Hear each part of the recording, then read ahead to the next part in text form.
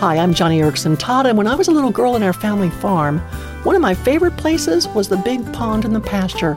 But I always wondered where the water came from. Daddy explained that the pond was fed from a spring, a source from deep down in the earth. But because I could not see that spring, because it was hidden, I had a hard time understanding it all. I kept looking for a stream, something on the outside to be filling up the pond. Well, that's the way many of us picture the work of the Spirit. We imagine Him being poured into our lives from the outside. But just like that pond, when the Bible talks about us being filled with the Spirit, we should picture a spring. Remember, God's Word says that out of you shall flow rivers of living water.